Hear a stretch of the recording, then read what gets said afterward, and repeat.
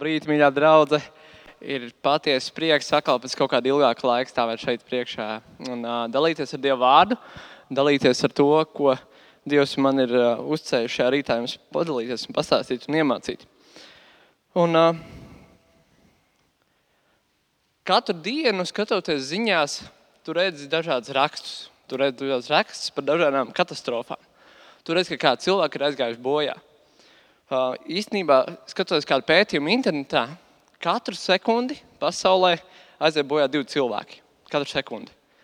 Katru sekundi pasaulē piedzimst 4 bērniņi. Tā kā tas ir skaisti.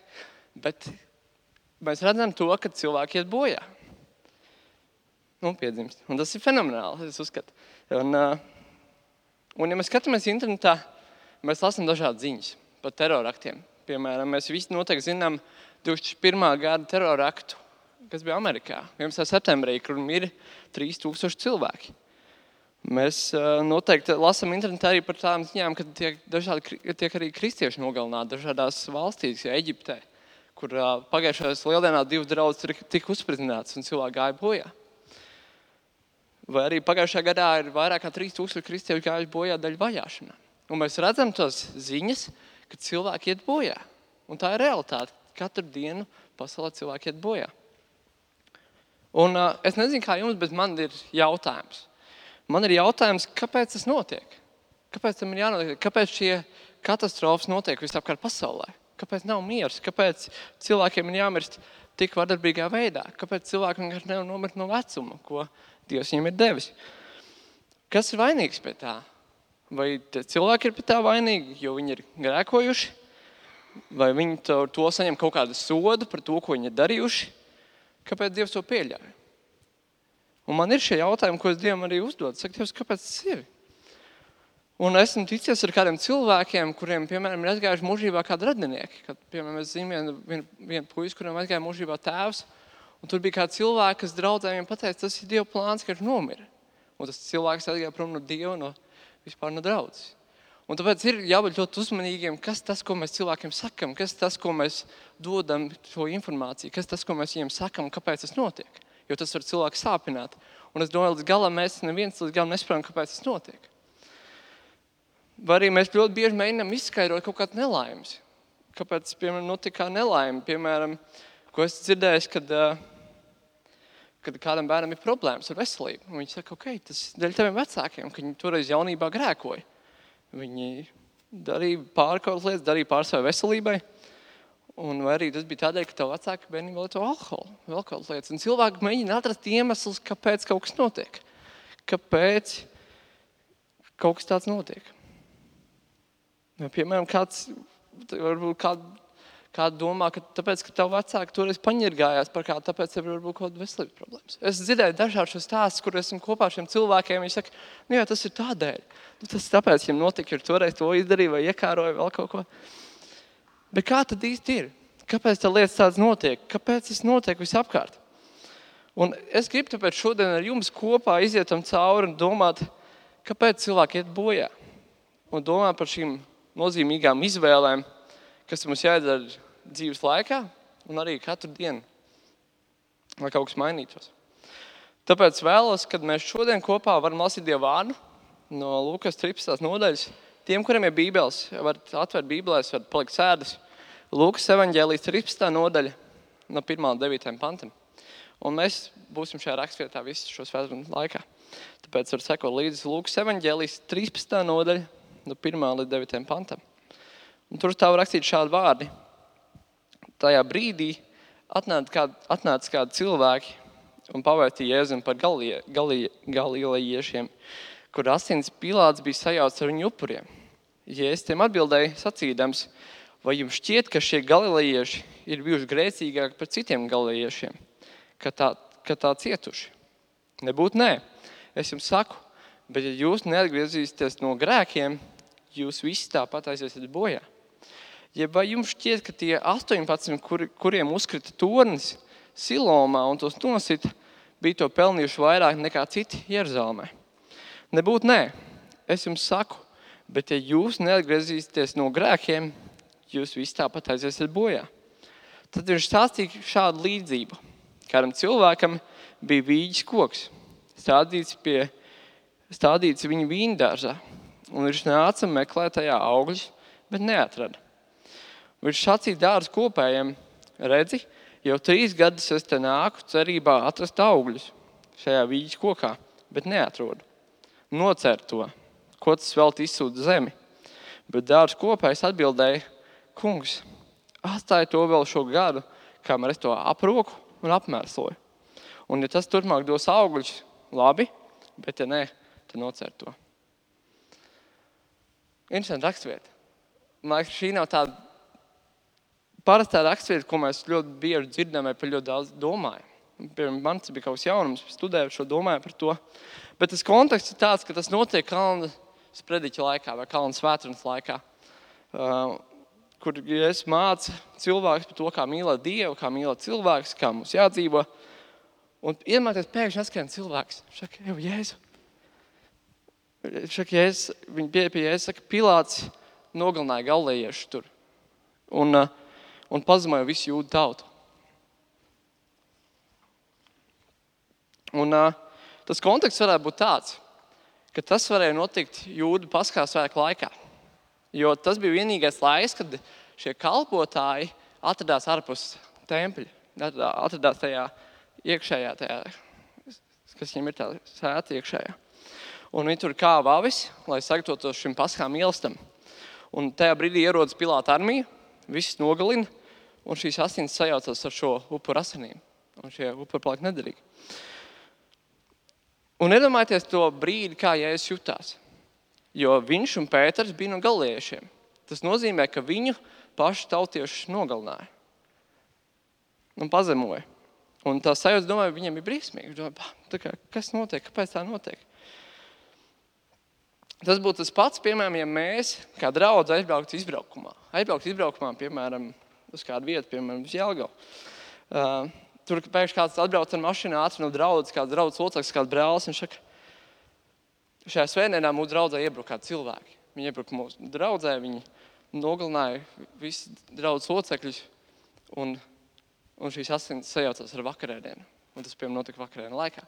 Tā ir tieši ilustrācija, kas tur varēja notikt. Un kā mēs justos drausmīgi. Pēc visi mīļie cilvēki, visi brāļi un māsas. Un es būtu baili pārņemts, ko darīt tagad? Kur mukt, kur slēpties? Ko darīt? Un tas, ko Jēzus saka, vai jums šķiet, ka šie galilejieši ir bijuši grēcīgāki par citiem galilejiešiem, ka tā cietuši? Jēzus reiz uzdod jautājumu, saka, kā jums liekas, vai tie cilvēki bija tagad to pelnījuši? Vai viņi bija to pelnījuši, jo viņi bija vairāk grēkojuši kā citi?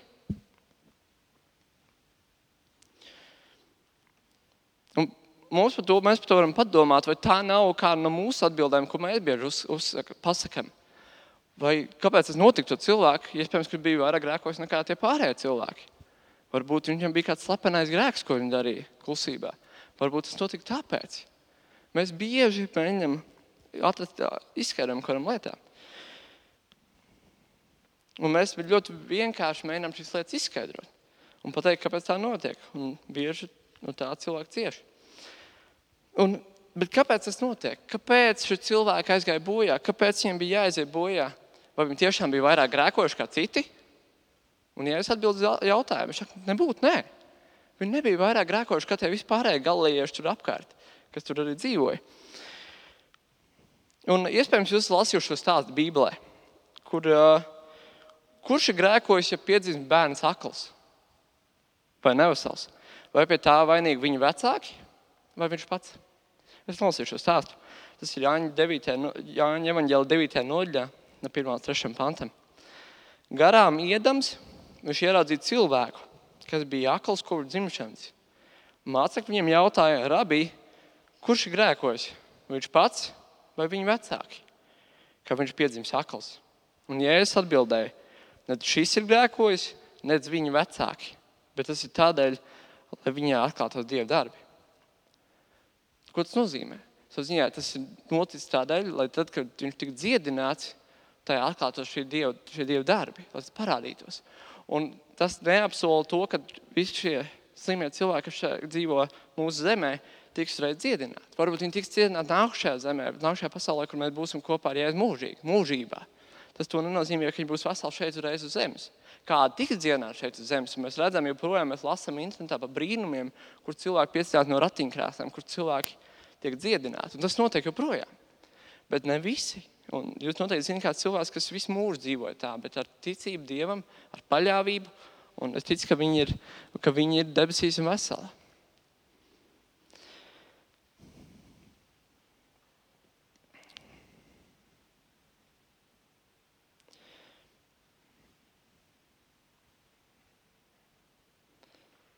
Bet šajā rakstvietā, ko mēs tikko lasījām, Jēzus iedod pavisam citu atbildi un risinājumu situācijai. Kāpēc tad viņi aizgāja bojā? Kāpēc tas notiek? Ne jau tādēļ, lai Dievs pagodinātos, bet tur ir kaut kas cits, ko Dievs pasaka. Bet ja jūs neatgriezīsieties no grēkiem, jūs visi tāpat aiziesiet bojā. Un liekas skarbi. Un tā tieši, konkrēti, ja jūs tā turpināsiet dzīvot, jo jūs vienalga iesiet bojā, jūs aiziesiet pazušanu, ja jūs neatgriezīsieties. Un man kā cilvēkam, kurš ir ļoti pozitīvs un vērsts uz cerību, šo ir smagi dzirdēt, bet tā ir patiesība. Tā ir tā realitāte, jo tu nevari jau cilvēkam pateikt, nu jā, tu vari neatgriezties, tu vari dzīvot kā tu gribi, tu nav nokļūt debesīs. Tā nav. Viņš saka, ja jūs neatgriezīsieties no grēkiem, ja jūs nenāksiet pie Dieva un nesāksiet viņam ticēt, tad, diemžēl, jūs aiziesiet pazušanu. Tā ir tā skumjā realitāte, kas ir šeit arī rakstīta.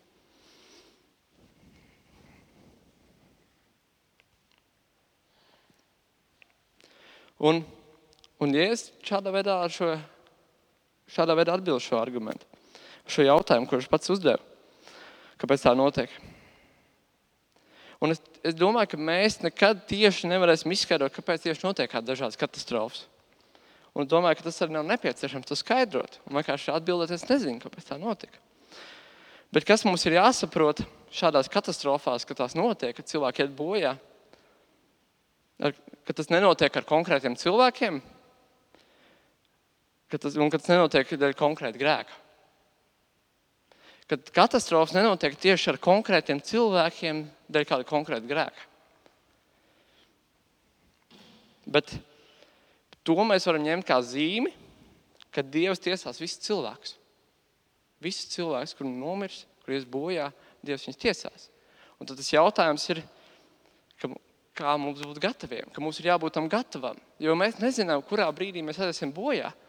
Kad man bija 13 gadi, es domāju, es dzīvošu dzīvi, kā es gribēšu. Es dzīvošu līdz 35 gadiem, kā es gribēšu, tur ballēšos, lietošu alkoholu, smēķēšu, un kad man būs 35 gadi, es kļūšu par kristieti. Tas bija mans plāns, un domāju, tas baigi labi strādās.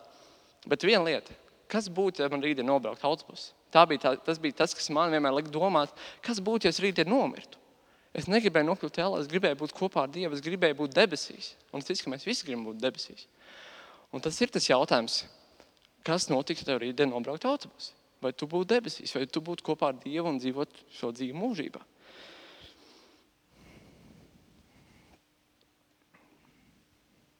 Un es ticu, ka mēs nedrīkstam šiem cilvēkiem, kuri piedzīvojuši katastrofu, teikt, jūs to laikam bijāt pelnījuši. Bet tas, kas mums būtu jāsaka, kad es arī to biju pelnījis, būt tur, nomirt kopā ar viņiem.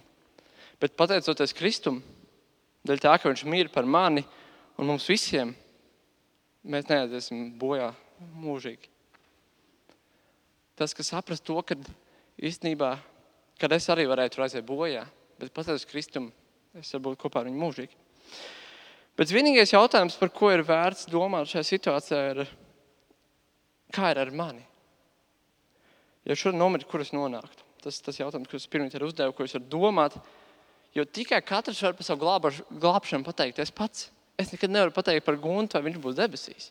Viņš var to tikai pateikt, zināt pats par sevi, jo mēs neviens nezinām viens otru sirdi. Bet man patīk tas, ko Jēzus izdara. Jēzus iedod kādu stāstu. Viņš iedod kādu stāstu, ko mēs redzam 4. pantā, kad tur bija rakstīts šādi vārdi. Jeb vai jums šķiet, ka tie 18, kuriem uzkrita torni Silomā un tos nosita, bija to pelnījuši vairāk nekā citi Jeruzalemē? Un pētot šo tekstu valodu, teologi saka, ka Jēzus sekotāji noteikti pazina tos cilvēkus, kas aizgāja bojā. Un šis tās tad viņus aizskāra. Viņi saprata to sajūtu, kad kāds aiziet bojā kādā katastrofā, turpat netālu. Un es gribu, man liekas, izstāstīt kādas detaļas par šo stāstu, par šo toni, par to, kas tur notika. Šis tonis varēja būt saistībā ar to, ka Pilāts sāka būvēt akveduktu, to ūdens pārvadu, lai ūdens tecētu ienāk pilsētā. Un tas, ko Pilāts darīja, viņš ņēma šo naudu no jūdu ziedojumiem. Viņš tā kā piespieda viņiem atdot kaut kādu daļu no saviem ziedojumiem, lai varētu uzbūvēt šo akveduktu. Un viņš arī paņēma kāds strādnieks no šīs baznīcas, lai viņi arī tur strādātu. Un tāpēc daudz no jūdiem domāja, ka tas notika dēļ tā, ka viņi ir grēkojuši. Tādēļ, kad viņi ir piedalījušies šajā Pilāta grēkā savā ziņā, kad viņš vienkārši ir tā kā atņemt naudu, ka viņi ir piedalījušies tajā, un tāpēc jūdi ir vainīgi, vairāk nekā vispār pārējie.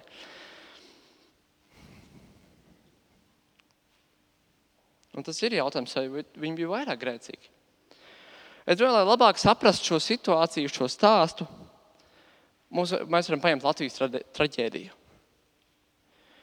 Zoltūda. Iegrūja jumts, bojā gāja 54 latvieši cilvēki. Un tad ir jautājums, vai tie, kas gāja bojā Zoltūdas traģēdijā, bija vairāk grēkojuši kā pārējie latvieši. Es teiktu, ka nē.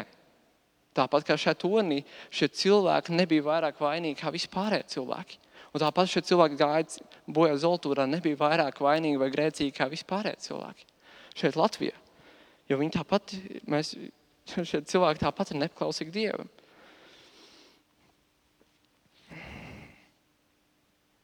Un es ticu, un es redzu to Dievu vārdā, ka mēs visi esam grēkoši. Mēs visi esam grēcīgi, mēs pilnīgi visi esam Dieva acīs vainīgi.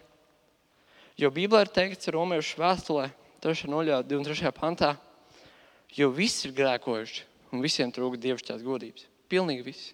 Kurš cilvēks ir grēkojis un viņš būtu pelnījis sodu. Pilnīgi visi, arī es un tu, mēs visi, kas esam šeit, esam grēkojuši. Aizšāvuši garām mērķim, neesam paklausījuši Dievam. Tad, kad viņš runā uz mums, mēs bieži nepaklausam, mēs dzirdam viņa balsi, mēs dzirdam to, ka nevajadzētu tās lietas darīt, bet mēs nepaklausam, mēs kaut grēkojam. Un mēs ar to sāpinām Dievu, sāpinām līdz cilvēkus un sāpinām pašu sevi. Un ko Jēzus dara? Jēzus saka atbildi ar šo pašu atbildi uz šo jautājumu. Viņš saka, bet ja jūs neatgriezīsieties no grēkiem, jūs visi tāpat aiziesiet bojā. Ja es to atkārtoju otro reizi, 2 pantos, 2 teikumos. Tas, ko Jēzus cenšas mums pateikt. Romiešiem 6, 2 un 3 ir rakstīts, jo alga par grēku ir nāve. Viss, kur grēko, viņa alga ir nāve, ka tas iznākums par viņu grēku, tas, ko viņš ir darījis, būtu pelnījis nāvi. Bet mums ir cerība. Jēzus mums neatstāja bez cerības. Bet Dieva dāvana ir mūžīgā dzīvība. Jēzu Kristu mūsu kungā. Ja mēs lasām Jāņa evaņģēliju, 3. nodaļu, 16 un 17 pāntu, tur ir teikts šis evaņģēlijs, kam mēs ticam, ko Dievs ir izdarījis par katru no mums un par mūsu grēkiem. Jo Dievs tā mīlēja pasauli, mīlēja, kad deva savu vienpatdzimušo dēlu, lai ik viens, kas viņam tic, nepazustu, bet tam būtu mūžīgā dzīvība. Jo Dievs sūtīja savu dēlu pasaulē, nevis lai tas pasauli tiesātu, bet lai pasauli caur viņu tik glābta. Dievs sūta savu dēlu, lai nomirtu pie krustu par taviem un maniem grēkiem. Atdodam savu dzīvību par tavu grēku algu. Viņš atdeva savu dzīvību par to, ko tu šodien, vakar, rītdien izdarīsi. Par to, kur tas bija nepaklausīt Dievam, kur tas Dievs sāpināt līdz cilvēks. Viņš nāk un par to samaksā. Un viņš to dara tikai tādēļ, ka viņš tevi tik ļoti mīl. Viņš mīl tevi tik ļoti, viņš negrib, lai tu mirsti, lai tu nokļūsi pazušanā. Bet lai tu varētu dzīvot kopā ar viņu mūžīgi. Kopā ar Dievu, šajā dzīvē un arī dzīvē pēc šīs dzīves. Kopā mūžībā. Mīļā draudze, šī dzīve ir kā koridors. Man tik ļoti patīk šī ilustrācija, ka šī dzīve ir tikai kā koridors kaut kam lielākam. Kaut kam daudz lielākam, ko mēs pat nevaram izmērīt. Mēs nevaram izmērīt mūžību. Mūžība ir kaut kas tāds neizmērāms. Un domāju, tur pat nav laiks runājums, cik ilgi būs mūžība. Mūžībai nav laika robežas. Un šī dzīve izšķirs visu. Vai tu būsi mūžībā debesīs, vai būs mūžībā Ēlas mokās, Ellē. Un tas izšķir visu, nav vidusceļa. Un tāpēc viņš arī runā tik tieši un skaidri par to, ja tu neatgriezīsies no grēkiem, tu aizies pazušanā. Un tas, ko mēs redzam, Jēzus nāk tevi izglābt, nevis tevi pazudināt. Jēzus negrib tevi tur dabūt lejā, aizsūtīt tur, bet viņš grib tevi izglābt, viņš grib, lai tu esi kopā ar viņu mūžīgi, un Dievs grib tevi atbrīvot. Mēs dzirdam to, ka Sātans mums melo un saka, nē, pasaulē ir labāk, slāba ir labāk, egoisms ir labāks. Tas viss dod kaut kādu piepildījumu, gandarījumu, bet tad, kad tu dabūtu, jūties joprojām tukšs. Es esmu dzinies pēc lietām, ka domāju, ja man būs skūters, ja man būs kādas attiecības, ja man būs vēl kaut lietas, ja man būs tajā laikā ballītes, alkohols, smēķers, domāju, es būšu laimīgs, man būs viss, ko man sirds vēlās. Bet tad, kad es to dabūju, es biju nelaimīgs. Es domāju, tas nav tas, ko es gribēju, jo es nejūtos laimīgs. Kas dod īsto laimi, kas dod šo prieku, šo laimi, šo brīvību? Un es ticu, ka tas ir Dievs. Tas ir Dievs, kas to dod, šo emociju, šo prieku, un es to arī esmu piedzīvojis. Bet kas tad ir tas, ko Jēzus no tevis sagaida šajā rītā? Ko Jēzus grib, lai tu izdari? Kas tev ir jāmaina? Viņš saka, atgriezies no saviem grēkiem. Ko nozīmē atgriezties no saviem grēkiem? Kas tas ir? Tas nozīmē nožēlot to, ka tu Dievam neesi paklausījis, ka tu darīsi to, kas ir pretējis Dieva gribē, ka tu darīsi pretēji Dieva likumiem, ka tu esi sāpinājis Dievu un sāpinājis cilvēkus. Nožēlot to rīcību, novērsties no tās rīcības, ko tu dari sāpinot Dievu. Atkal un atkal. Tas nozīmē pagriezt mugurgrēkam, aizgriezties no tā prom, mainīt virzienu, kur tu dodies. Ja tu devies uz grēku tur, tad maini virzienu, dodies šeit, vai dodies apkaļ pie Dieva. Tas ir tas, ko nozīmē atgriezties no grēkiem, nožēlos un to var nedarīt. Un es ticu, ka lūdzot Dievu kopā var izvarēt šo grēku. Var uzvarēt šo grēku, ar ko tu katru dienu cīnies. Varbūt tas ir kāds viens grēks, varbūt tie ir vairāki. Un es ticu, ka mēs varam lūgt tāpat kā Dāvids, kā vēl kāda vīri Bībelē. Jēzu izglāb mani. Jēzu izglāb mani no man grēka. Katru dienu, katru rītu. Jēzu izglāb mani. Izglāb mani no tā grēka, kurā es krītu, kurā šā dienā varu iekrist. Jēzu palīdz man. Un kāpēc tas ir jādara? Kāpēc ir jānožēlo grēki, kāpēc ir jānožēlo grēki, lai varētu būt kopā ar Dievu? Tas ir ļoti normāla lieta. Piemēram, ja tu gribi ar kādu cilvēku draudzēties, tev pa priekšā lūgt viņam piedošanu, ja tu esi viņu apsaukājis, ja tu esi viņu aprunājis, ja tu esi par viņu ņirgājies, tev būtu jāiet un jāatvainojās, lai tu varētu to cilvēku būt draugs. Un arī, ja tu gribi kaut ko no Dieva sadzirdēt, saklausīt, gūt atbildes uz arī lūkšanām, tev ir jātīri savu ziņā. Es gribu teikt, es gribu liedot kādu ilustrāciju atkal. Iedomājieties, kad kāds vīrs bija sarunājis kādu draugu, kurš nopļāvis viņam zālāju mājās. Tad nopļaut zālāju, viņš devās uz mēnesi kaut kur prom. Viņš sarunāja savu kaimiņu, kurš tā kā nopļaut savu zālīti, un viņš atbrauc pēc mēneša, un tā zāle nav nopļauta. Jo tas kaimiņš ir slims, un viņš ir slimnīcā. Viņš nevar nopļaut, un viņiem ir tāds stumjamais zālpļāvējs. Un tu nevar jau tādu zāli vairs nopļaut stumjamo, kādam ir noteikti bijusi pieredze. Un viņš atcerās, ka viņa kaimiņš, otrs kaimiņš, viņš teica, ka viņiem esot zālpļāvēja traktoriču. Un viņš tagad iet pie tā kaimiņa, un viņam tāds mazs sunīts ir. Jūs zināt, tas sunīts, kurš kājās un dikterēja. Un tas, ko viņi dara, viņš iet pie tā kaimiņa, pēc tā palūk zālpļāvēja, un tas sunīts sākos kājā, un viņš tam sunim ritīgi iesper. Un tas kaimiņš tieši zināja pa durvīm tajā brīdī ārā, kad viņš iet par tam sunim.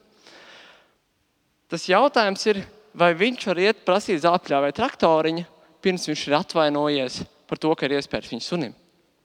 Protams, ka nē. Un tas pats ir savā ziņā lūkšanā ar Dievu. Mēs nevaram iet lūgt Dievam palīdzību, lūgt Dievam, lai Dievs mums atbild mūsu lūkšanām, ja mēs neesam izlīguši šīs attiecības. Ja mēs esam pret viņu grēkojuši, viņu sāpinājuši, vienkārši mums jāiet un jālūdz Dievam piedošanu. Un Dievs piedod. Un grēka nožēla nav tikai vienreizēja lieta. Tas ir jādara regulāri, tas ir jādara katru dienu, ka tu katru reizi, kad nāc savā ziņā pie Dieva, tev ir jānožēla tas, ko tu darīsi. Nožēla to, ko tu darīsi, nožēla to savu grēku. Jo grēks ir tas, kas šķir mūs no Dieva. Un Jesajas grāmatā 59. nodaļā 2. pantā tas ir teikts. Taču jūsu vainas jūs nošķirs no Dieva. Jūsu grēki apslēp viņu vaigu, kā viņš jūs nesadzird. Tas, ko tas nozīmē, ka, ja tu savā ziņā esi ilgstošs kristietis, ja tu esi kopā ar Dievu un tikai vienreiz mūžā nožēlos grēkus, tā, ka tu izvēlēsi sekot Jēzum Kristum, tad tas tev jādara atkal regulāri. Tev atkal jāiet pie Dieva un jānožēlo šis grēks, jo šis grēks ir kā sakara traucējumi, ka tu vienkārši nedzirdi cauri, tu nedzirdi tam mākonim savā ziņā cauri, ko Dievs grib tev pateikt. Un tu nejūti Dievu tajā brīdī vairāk, kad tu esi grēkojis, jo grēks tas, kas attālina. Es ticu, ka vairāk no jums, kas esat to piedzīvojuši. Un ka tas ir tas, ka mums ir jāatjaunos laika attiecības ar Dievu. Un tas, ko Jēzus vēlās, lai tu tici viņam, jo viņš ir tas, kurš par tevi samaksāja. Es pateicīgs par to. Tad vēl lasot šo stāstu tālāk skatoties, tur ir kāda ilustrācija par kādu cilvēku, kuram piederēja vīndārs, kuram tur auga arī vīģis. Un saimnieks ir neapmierinās to, ka jau 3. gadu iepietšā vīģi krūma vai koka. Un skatās, nav nekāda rezultāta. Šāk 3 gadi jau ir pagājuši, un liekas, kāpēc viņš vienkārši izsūdz vienkārši augsni, izsūdz vienkārši enerģiju no zemes. Ko darīt? Nu, tā kā vienkārši cērtam nost, nav vairs jēgas no viņa. Vienkārši bezcerība. Un atnāk šis dārznieks un šāk pagaid. Dod man vēl gadu, dod pacietību šim kokam. Es viņu apmēsošu, viņu aplaisīšu, es viņu kopšu un redzēsim, kas iznāks. Bet ko nozīmē šī līdzība? Ko nozīmē šī ilustrācija? Šis vīģis koks simbolizē Izraēla tautu, kur tiek vairāk kārt vecajā derībā salīdzināt ar vīģis koku. Un dārznieks, kas ir simbolizēts šajā stāstā, varētu būt pats Jēzus Kristus, kurš tēvam prasa vēl pacietības laiku. Jo, ja jūs atceraties, kad Jāņa evaņģēlī, Jānis Kristītājs, kad sāk sludināt atgriešanos no grēkiem, šāk atgriezieties no grēkiem, jo Dieva valstība tuvu klāt pienākusi. Un viņš kristīja. Viņš kristīja uz grēku nožēlu, to, ka viņi nožēlo grēkus. Un tad tu nāc kā no jūda tautas, kāda šī izraēlieši, viņi nāc kristīties. Un kas bija tas, ko viņš viņiem teica? Mateja evaņģēlī 3. nodaļā 8. un 10. pantā. Tad nesiet cienīgas atgriešanās augļus. Jo cirvis jau pieliks kokiem pie saknēm. Katrs koks, kas nenes labas augļus, tiek nocirsts un iemests ugunī.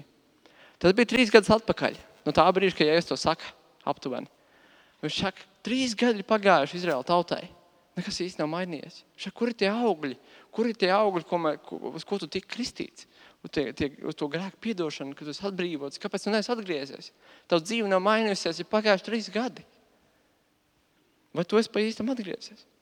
Vai tu esi nožēlojis šo grēku? Vai tu esi nožēlojis grēkus un atgriezies pie Dieva? Vai tavu dzīve ir pārmainīta?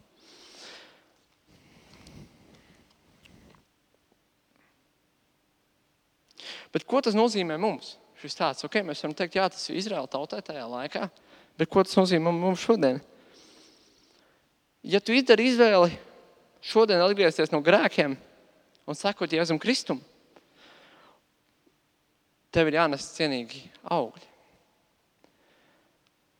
Bet ja tu jau Jēzum seko ilgāku laiku, un esi kristietis jau daudz gadus, tev arī jānes cienīgi augļi. Tev arī jānes šie atgriešanās augļi, ka tavu dzīve ir mainījusies. Ir jāprāt tavu dzīvi šim priekam, šim mieram, tas, kas kāds ir Dievs. Jābūt tavu dzīvē ir pārmainītai. Mēs varam lasīt Bībelē, kad labs koks nevar nest sliktas augļus.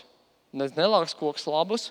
Ikvienu koku, kas nenes labus augļus, nocērt un iemet ugunī. Tātad pēc viņa augļiem jūs viņus pazīsiet. Tad katru cilvēku var pazīt pēc viņa augļiem, pēc viņa darbiem, pēc viņa rīcības, kas ir viņa sirdī. Kāda ir viņa sirds? Un ko tas nozīmē nest cienīgas atgriešanās augļus?